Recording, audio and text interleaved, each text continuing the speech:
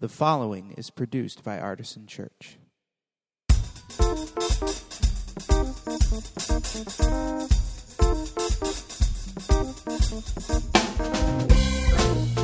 Welcome to the Artisan Church Podcast, a weekly broadcast of Artisan Church in Rochester, New York. To learn more about Artisan Church or to support the ministry, visit www.artisanchurch.com.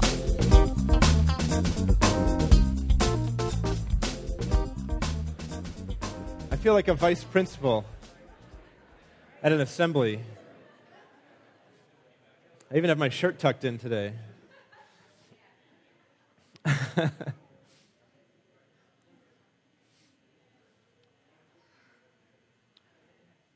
Well, today begins the second week in our 3-week series about the person of Christ.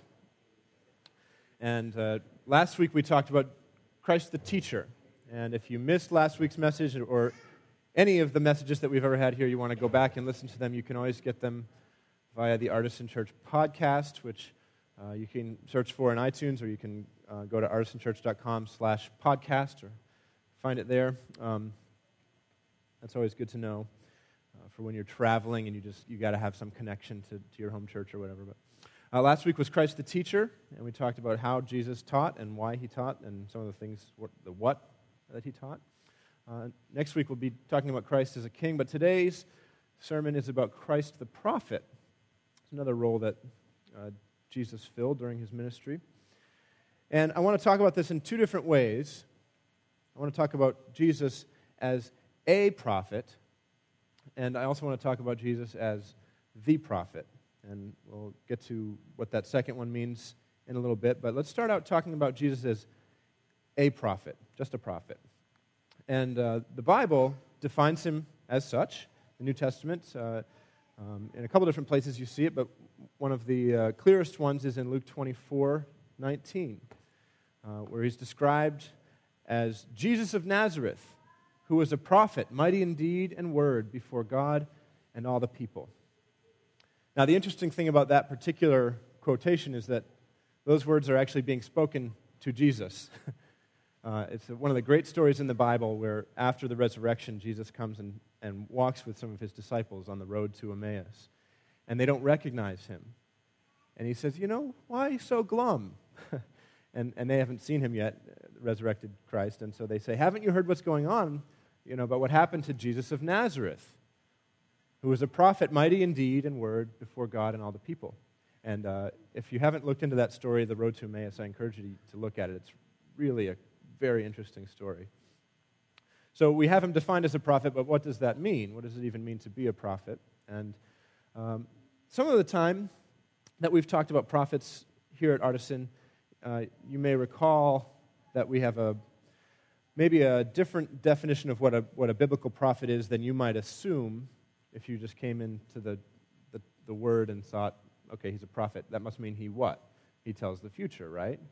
He's like a religious Nostradamus or something, right?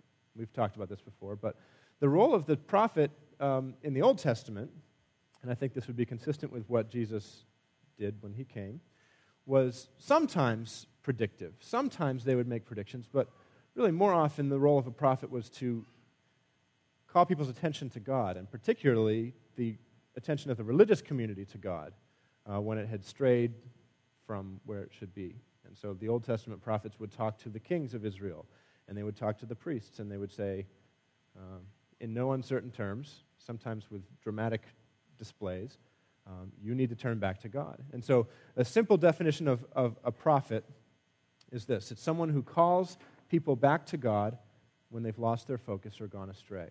All right? And so this is the kind of definition that we're working with here. Now, Jesus, like some of the Old Testament prophets, did make some predictive prophecies. He predicted the destruction of the temple, for example, or that his disciples would be persecuted. He predicted his own return. He predicted some things about the end of all things. And those are interesting, and there would probably be some value in examining the predictive prophecies of Jesus, and maybe we'll do that sometime but not today. That's not really what I want to go with it today. Instead, I want to talk about Jesus as that classic Old Testament prophet, speaking truth to power, speaking to the religious establishment of his day. Now, as I mentioned, in the Old Testament, that religious establishment was kings and priests. That was where the power of the religious order was centralized. And so the prophets would speak to kings and priests. And that was less true at the time of Jesus, in part because of the political situation they were in. They weren't really able to have a true king as they'd had at certain times in their history. But the religious establishment that Jesus spoke to in his day, I think, was composed of the Pharisees, the Sadducees, and the Sanhedrin. Now, who were these people? The Pharisees, we're all familiar with that term. It's kind of used as an analog today for anybody who is a moralist. But the Pharisees were experts in the law, very often religious teachers, and they were strict moralists. And so they would not only follow the law, but they would do what they said, they're going to put a hedge around the law. We're going to go that extra mile just so that we don't even come close to breaking the law. So if you can only walk for a mile on the Sabbath, we're only going to walk a half a mile. And these were the Pharisees. And as is so often the case with people who want to be strict moralists religiously, their problem was not so much that they wanted to be strict for themselves, but that they wanted to do that so that they could then point out all the ways that other people were not being as strict. And so they were elevating themselves and denigrating others. And Jesus had some very strong words for them. He called them at one point whitewashed tombs. You know, all pretty on the outside, but dead and decaying on the inside. The Sadducees were a particular sect of Judaism that rejected anything outside the letter of the Hebrew Bible. They were kind of like the equivalent of judicial constructionists, if you're into U.S. history at all. But so they would say, if it doesn't say it in the law, you can't do it. Whereas other people would say, well, it doesn't say anything against it in the law. Well, let's go for it. Right? We all like that interpretation. Sadducees would say, no, only what's in there. And there's probably some corresponding Christian groups today, groups who say the New Testament doesn't have any evidence of musical instruments in worship, and so we're not going to use musical instruments in worship, for example. But the Sadducees were one of the other religious establishments that had lots of power and control in certain pockets of Jewish culture at the time of Jesus, and he responded to them as well. And then, of course, the Sanhedrin was the Jewish legal council. This was kind of the Jewish court, where if you were really in hot water, you would go and be tried, and they would determine how to apply the law to you. And Jesus was called before the Sanhedrin, and it started a chain of events that led to his execution. But along the way, he had some strong words for them as well. So Jesus was a prophet in the classic Old Testament sense of the word, speaking truth to power, challenging the religious establishment. And I think that the obvious application question that we might ask today is, who is today's religious establishment? Right? If Jesus were here now, a prophet speaking to the religious establishment, to whom would he be speaking? And maybe a better question, because we all really know it's us, right?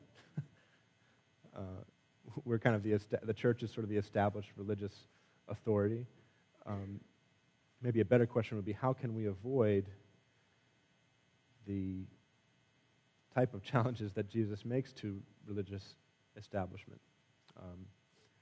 How can we avoid being like the Pharisees or the Sadducees or the Sanhedrin?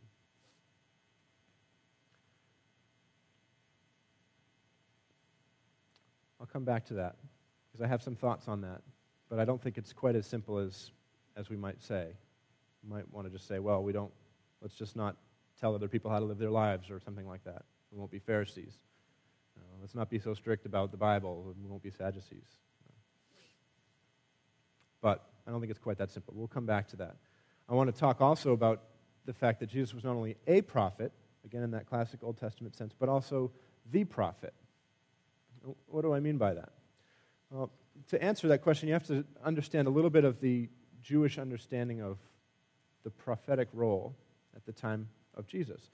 Now, to the Jews, there was and is no greater prophet than Moses. Right?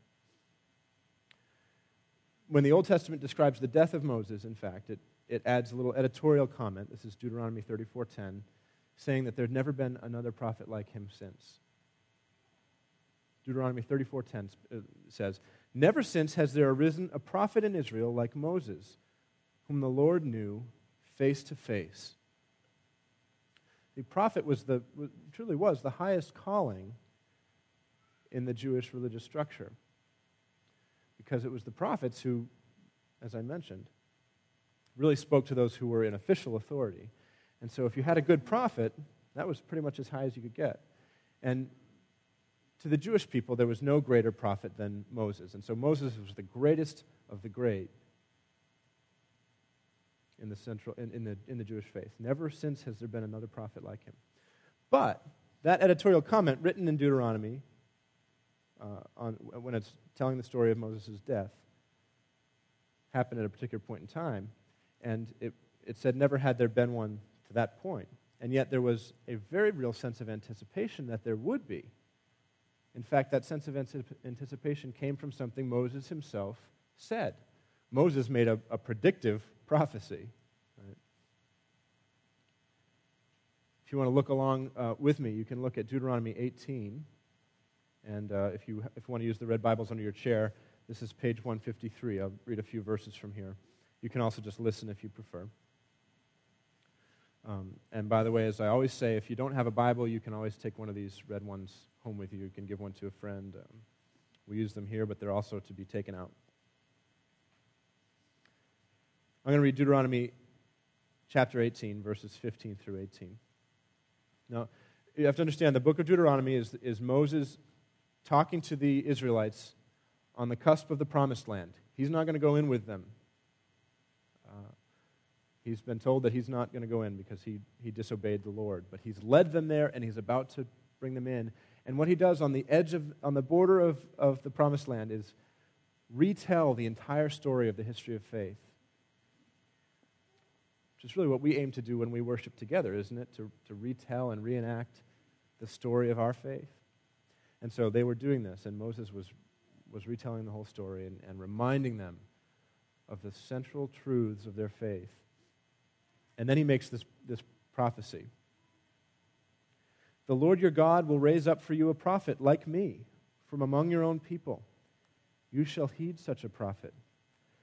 This is what you requested of the Lord your God at Horeb on the day of the assembly when you said, 'If I hear the voice of the Lord my God anymore or ever see again this great fire, I will die.' Then the Lord replied to me, 'They are right in what they have said. I will raise up for them a prophet like you from among their own people. I will put my words in the mouth of the prophet, who shall speak to them everything that I command.'" He goes on a little bit more about that role. But a very clear, very important historical prophecy by Moses about the coming of another prophet like him. Now, a little later in the book, you get that little editorial comment that hadn't happened yet at the time of his death. There was no replacement for Moses at that point. And the New Testament actually refers back to this passage in a number of places, including probably the one that I read at the very beginning this morning about when the disciples were on the road to Emmaus. They were talking about Jesus as a prophet. That may actually refer to they may have been saying he is the prophet. But even if they weren't, there's other instances in the New Testament where people clearly were saying that.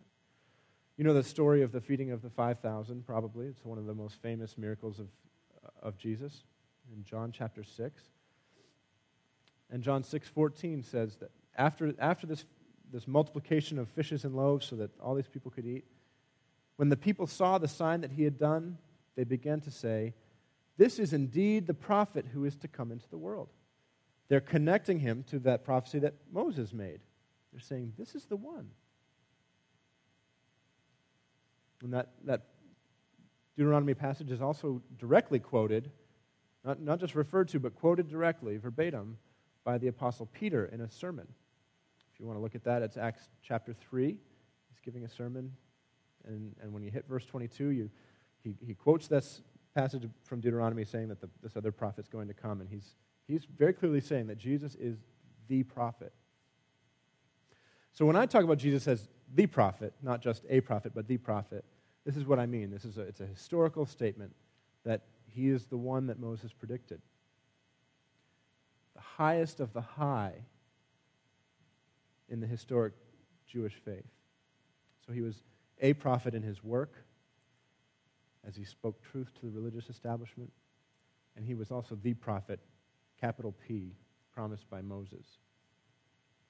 So you have sort of a spiritual statement about Jesus and a historical religious statement about Jesus that I've made. But as we begin to wrap up this morning, I want to say a few words to those of us who might be a little bit disappointed.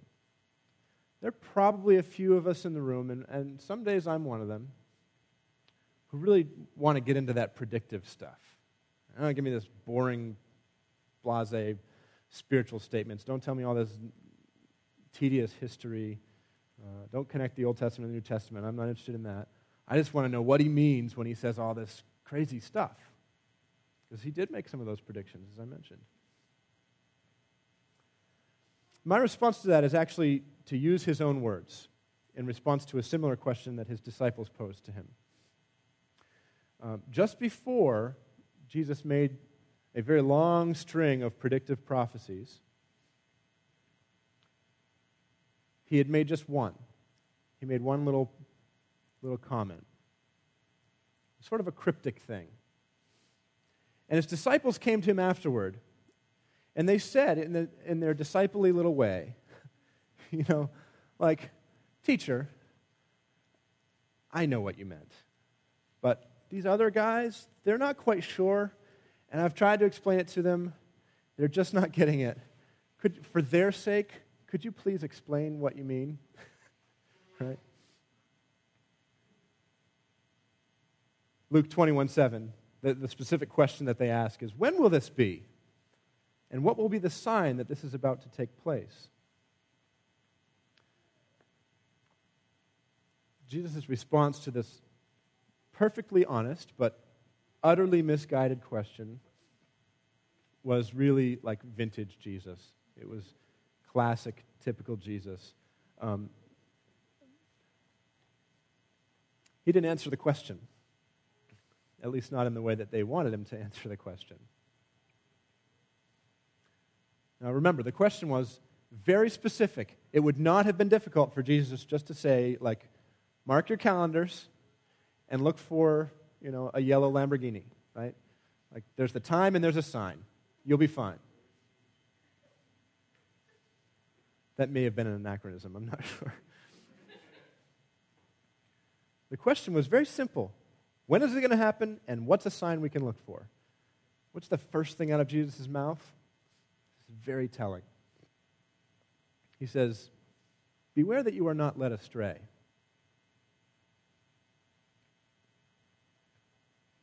And then he goes on to tell them, to let them know a couple of things to look for, most of which involve their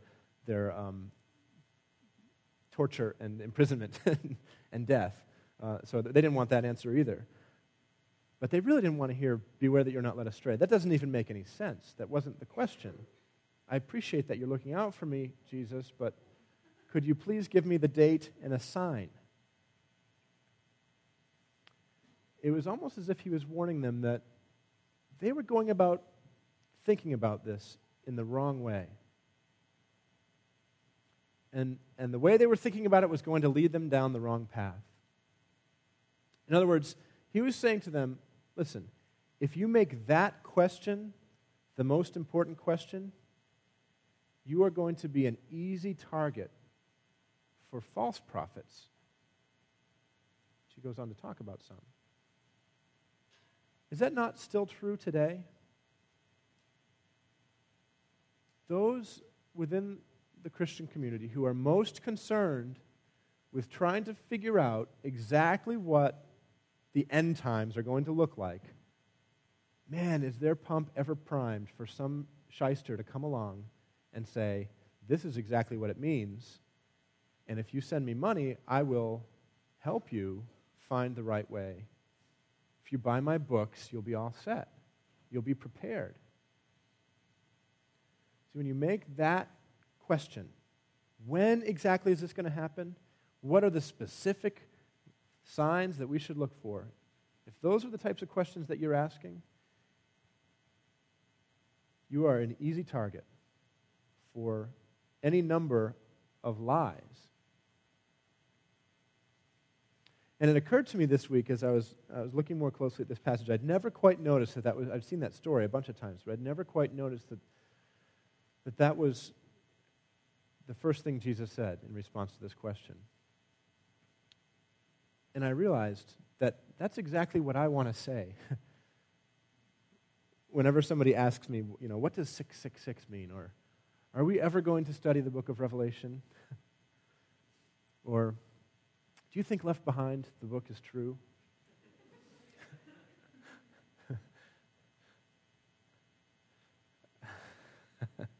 I'm not going to answer that last one. I'm actually not going to answer any of those questions, but especially not that last one. That's the response I want to give is beware that you are not led astray, because you are really, really looking for trouble. It's not that you shouldn't think about those things and try to figure them out. It's that if you make that the most important thing, it's going to mess you up. Let me give you an example.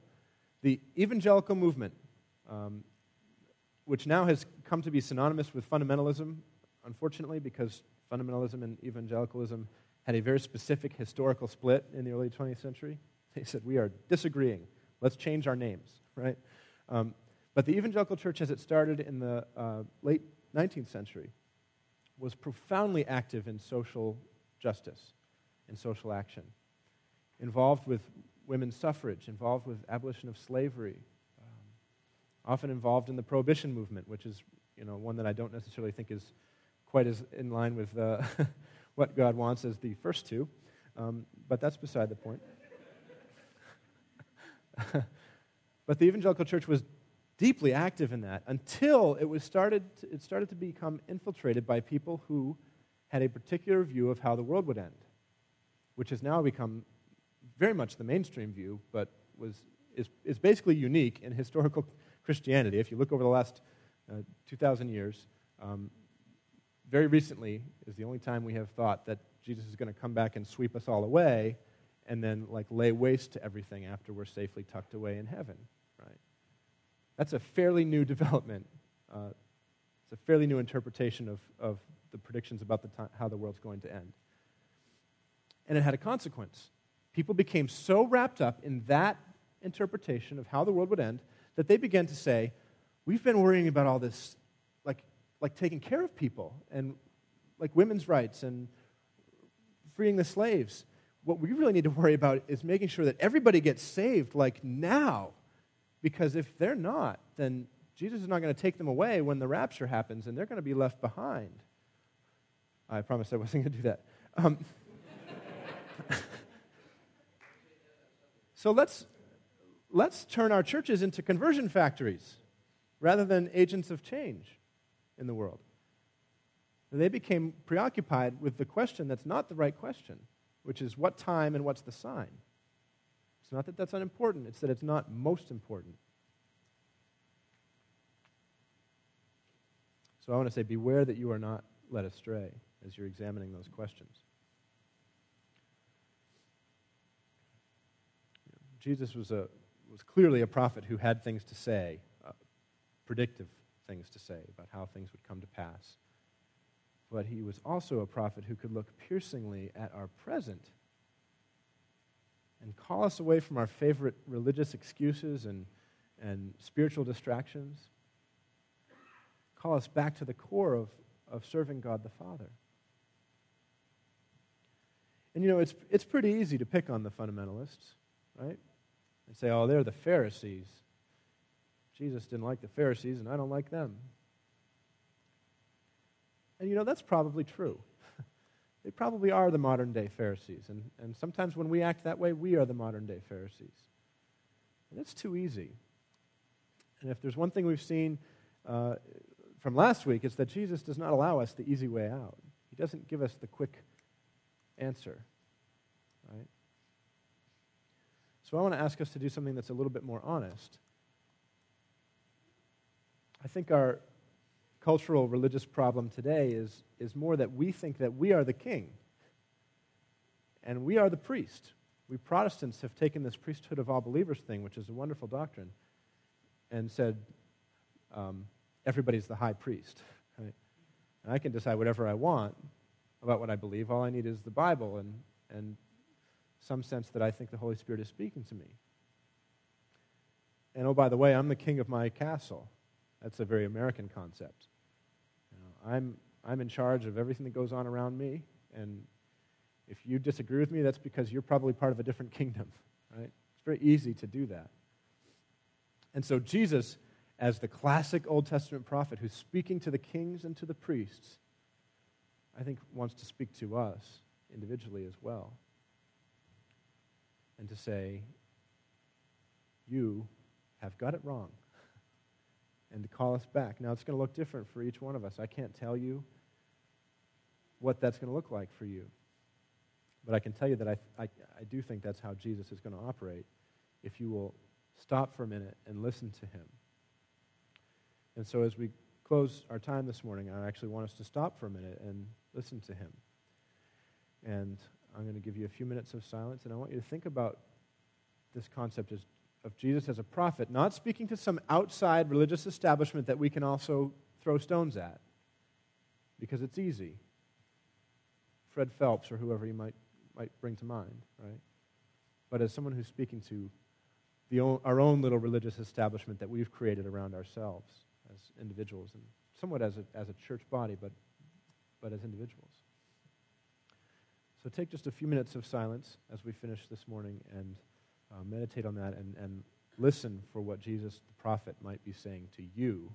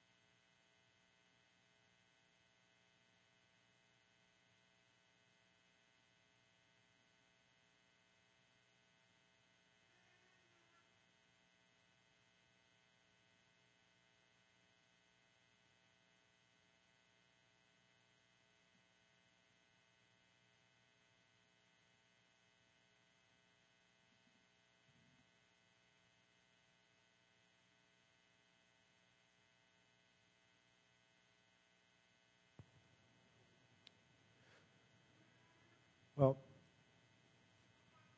you may not really have a clear word or a clear sense. That doesn't always happen when you stop and be silent for a few minutes, but it pretty much never happens if you don't stop and be silent for a few minutes. So it's always worth trying. I'll tell you mine. I feel like Jesus the prophet is saying to me that I have failed to go to the Word sometimes. And for me, I have to be in the Bible to a certain extent to do my job. I can't really preach if I don't at least read something during the week. But I kind of get the sense that maybe I need to work a little harder at just being in the Word for the sake of being in the Word and not as a utilitarian purpose. So that's mine. You don't have to shout yours out, but if you would like to share yours with somebody, you're more than welcome to share it with me. You could do that via the info card if you want to, or you could just send me an email, or you could talk to me. But these things tend to float away really fast if you don't share them with somebody. So I would encourage you to share that. If you did hear some kind of word from Jesus the prophet for your own little kingdom, to share that with somebody before you leave today. And now as we respond to the word, I'd invite you to come and participate in the Lord's Supper, the ritual whereby Christians for centuries have retold the story of Jesus, just as Moses told the story of the Israelites on the cusp of the Promised Land. We retell the death and resurrection story of Jesus Christ each Sunday when we come together. And you can take that bread and tear a piece and dip it in wine or juice, whatever's more appropriate for you and for your family. And as you do that, do it in remembrance of the sacrifice of Jesus our Lord, and receive it as food for your souls and as a unifying sacrament that connects you to each other and to Jesus and to the historical church and to Christians all around the world who are doing the same thing at some point today.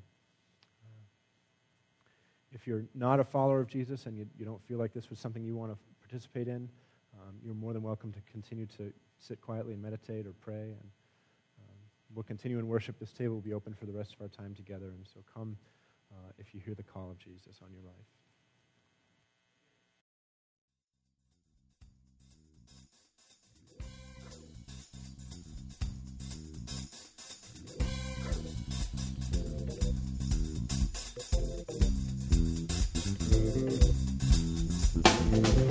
This has been the Artisan Church Podcast.